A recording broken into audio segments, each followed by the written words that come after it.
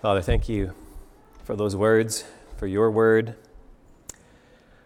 I do ask for the Holy Spirit, the same Spirit who anointed and filled Jesus, that he would come and anoint me, enable me to share your word with your people whom you love, whom you want to feed with your word. May that be true this morning, Father, Son, Holy Spirit. Amen. Please be seated.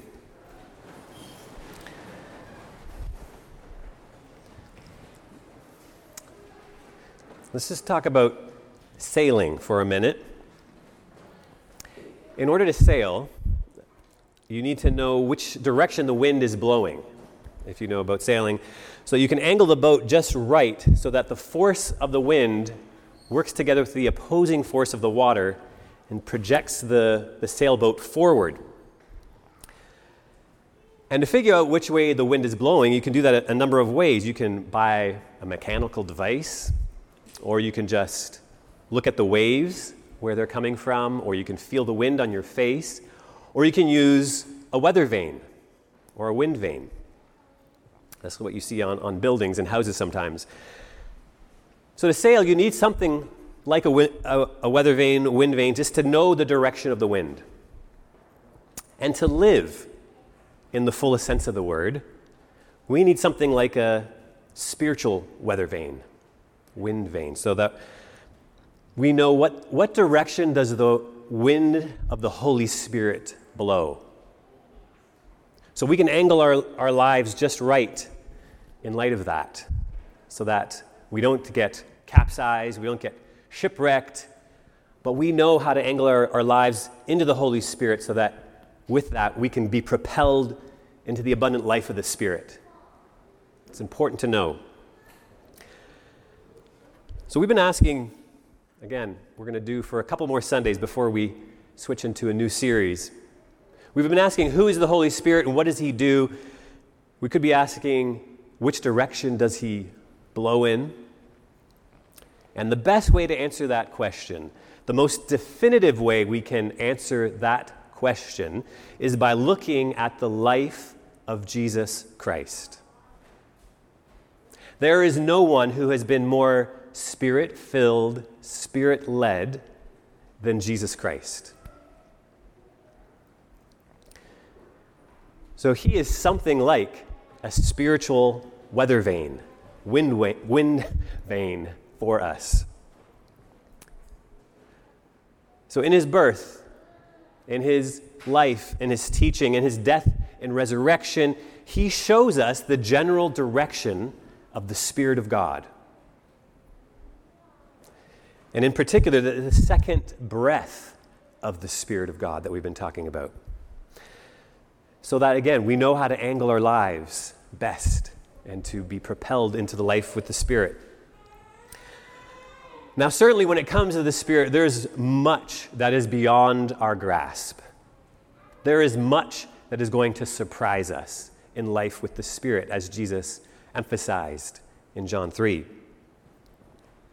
But in Christ, we get to see the general direction, what the Spirit ultimately does in us and with us and to us. What he first did in Christ, and then what he also wants to do in us as his followers. Our New Testament reading commands us to test the spirits. There's more than one spirit blowing in the wind. And that really complicates things because not every spirit is from God. There's a lot of spirits, or we could say spiritualities out there. In the past, people used to talk about being religious or being part of a religion, and now people are more talking about being spiritual or having a particular spirituality. And I would want to argue everybody, the most secular person, has a spirituality, a way of being in the world. We all do. And one way of being might be to try to escape from this material world, this broken world, understandably. A lot of ancient religion is about that, trying to escape this and get into a place where we're free from it because there's no hope of it being redeemed. The hope is to get out of it. Another spirituality might seek to dominate and take it by force, this world, like what we're seeing in Afghanistan. Another might seek to engage and heal this world we live in and the people in it. And we're told to test these spirits, these spiritualities, as we encounter them in philosophies, in religions, in the news, in novels, in music, in advertisements, in conversations we have, in the people we relate to, in our own life. Test the spirits. Test the spiritualities. And John says, test them to see whether they are from God. Not just to be critical, not just to be the smartest person in the room, but to see if they are from God, of God.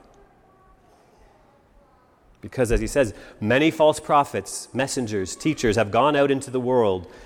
And that's not just true when John wrote this, it's true today. There are a lot of spiritualities out there we encounter all the time. And we need discernment to test them, to see if they're of God or not. And what John gives us, he's not some vague, no-name human opinion. He gives us a concrete standard from God. By this, you will know the Spirit of God. Every spirit that confesses Jesus Christ has come in the flesh is from God. That's the direction of the Spirit. Jesus Christ come in the flesh. Spiritualities that confess that are in line with that, are from God, are blowing in the same direction as the Spirit of God. This has been called incarnational spirituality. Incarnation means in flesh, enfleshed. It means, first of all, Jesus come in the flesh, incarnation.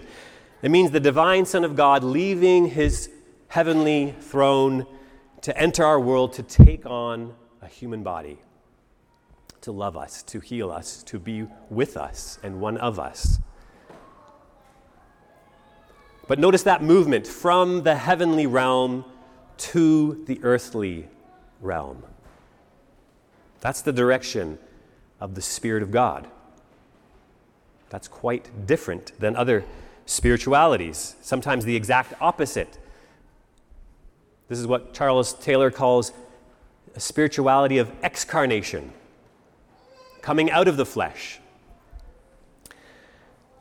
Some ancient examples of this are Platonism and its more extreme form, Gnosticism. Platonic spirituality longs to ascend, longs to get out of this material, messed up world and go to the realm of the forms. Again, understandably. And the basic idea, is to get away from what is changing, what is suffering, and to go into that realm where there is not that, where it's changeless, it's eternal. And there's some modern forms along the line that have been like this, in line with this: idealism, rationalism, or just when we ourselves are staying in the realm of ideas, and we just relate to each other as brains on a stick, instead of embodied creatures. Gnostic spirituality was basically Platonism on steroids. So where in Platonism the material world is just a less desirable reality, it's on the fringes. In Gnosticism, it was just downright evil. God had nothing to do with it, and so the best thing was to escape it, of course. And you could do whatever you want in the material world because it didn't matter. God didn't care or love the world. So what's interesting here is this sexuality. There were no sexual boundaries with Gnosticism because the body didn't really matter. Well, the antichrists that are mentioned in the Gospel of John are somewhere between Platonism and Gnosticism. Full-blown Gnosticism wasn't quite on the scene yet. So what we're dealing with here is somewhere in between. And there's a number of assumptions in this philosophy and these spiritualities that I think people still have today, like God would never leave the unchanging world of the forms of the heavenly spiritual realm and come into our messy, changing realm. God would never do such a thing. He would never do something so humble, so loving. That was one of the assumptions at work. The testimony of the church and of the Holy Spirit is, he is just that. The testimony of the church and the Holy Spirit is that God is love. And he is so much love that he came in Christ into the flesh, into our flesh. And more than that, he came into the flesh through the Holy Spirit. The Holy Spirit is, again, the one who gave Jesus his human body, conceived by the Holy Spirit. The Holy Spirit is the one who anointed Jesus and his body at his baptism for life and ministry. He's the one who anointed him and gave him power to heal other people's bodies.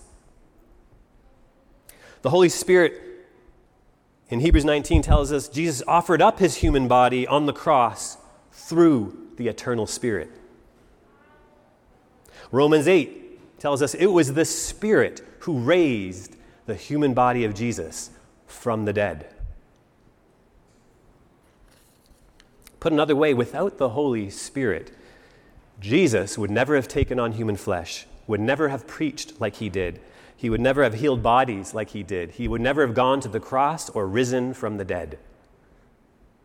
Jesus would not be Jesus as we know him without the Holy Spirit, in a very profound way. That takes us to our gospel reading in Luke.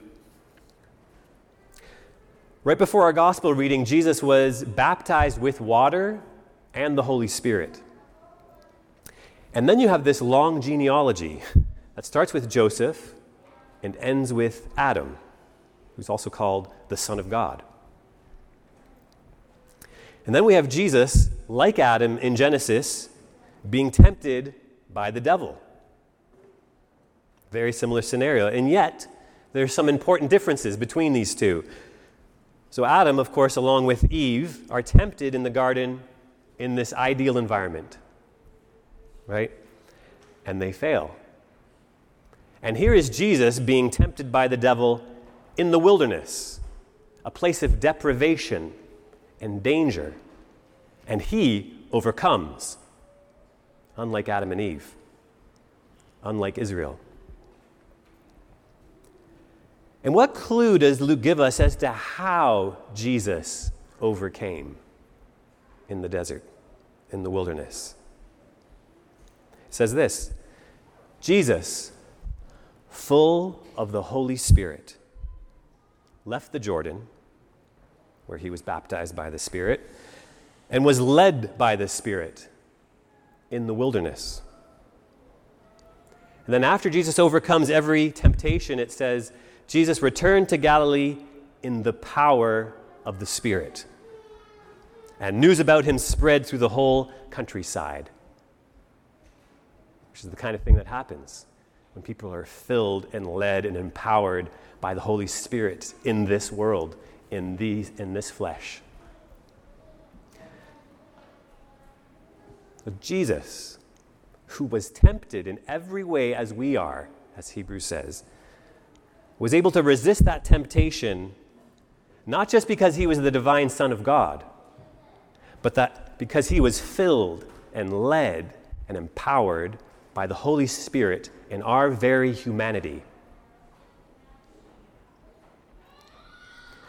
I think we get a lot of times thinking, once this particular thing changes, once I get in this ideal environment that I can imagine, then I'm going to be able to stop saying no to this particular temptation I never say no to. Then I'm going to start living for God the way I should. No. That never happens. only up here.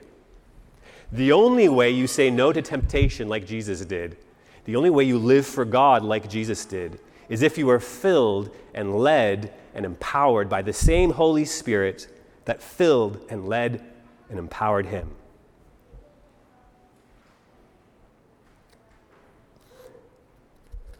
Who's the Holy Spirit?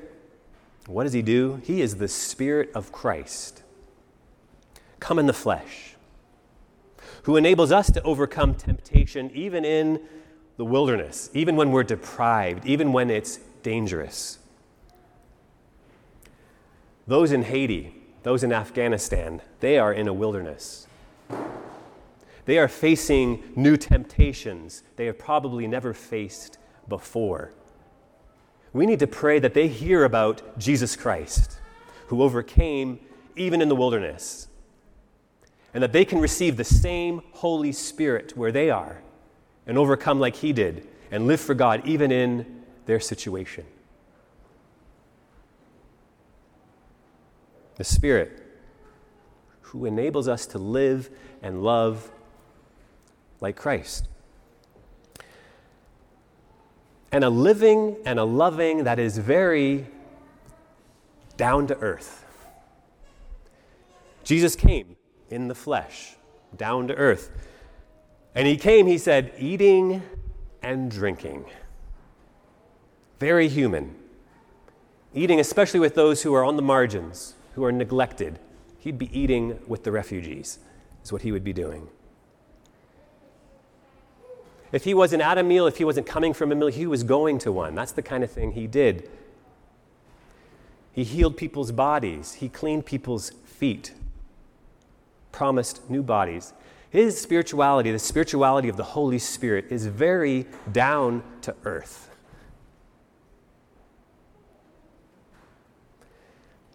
And he did teach us to pray, "Our Father, may it be on earth as it is in heaven."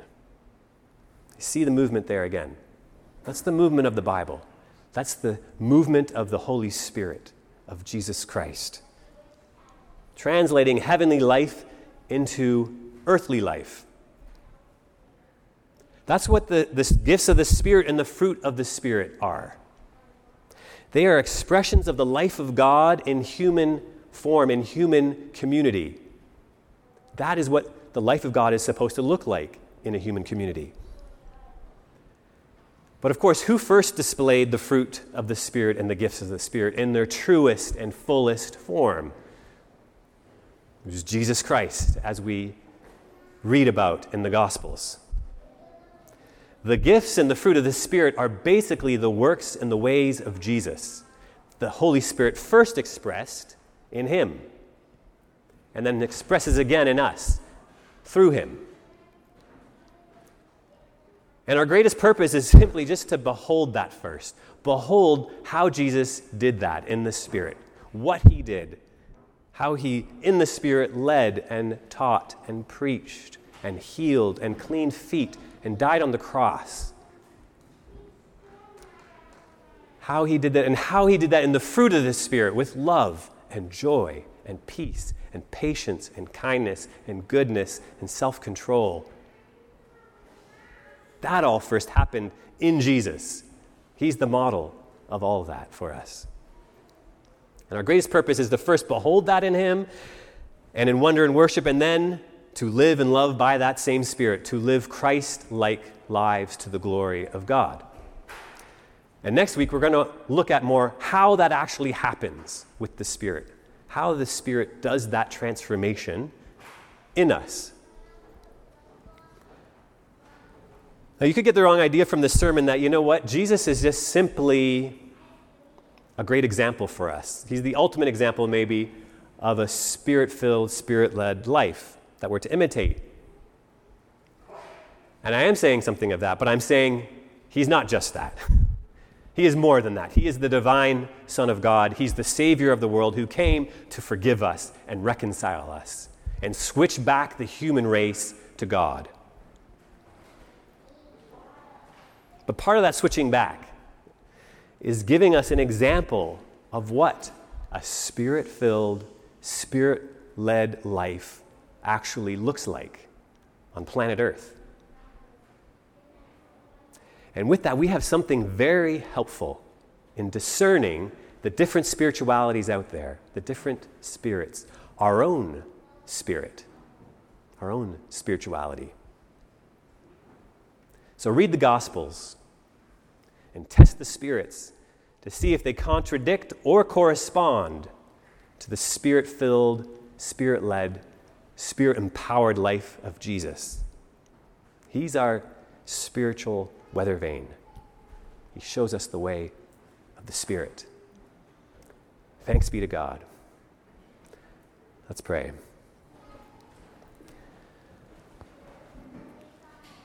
Father, thank you.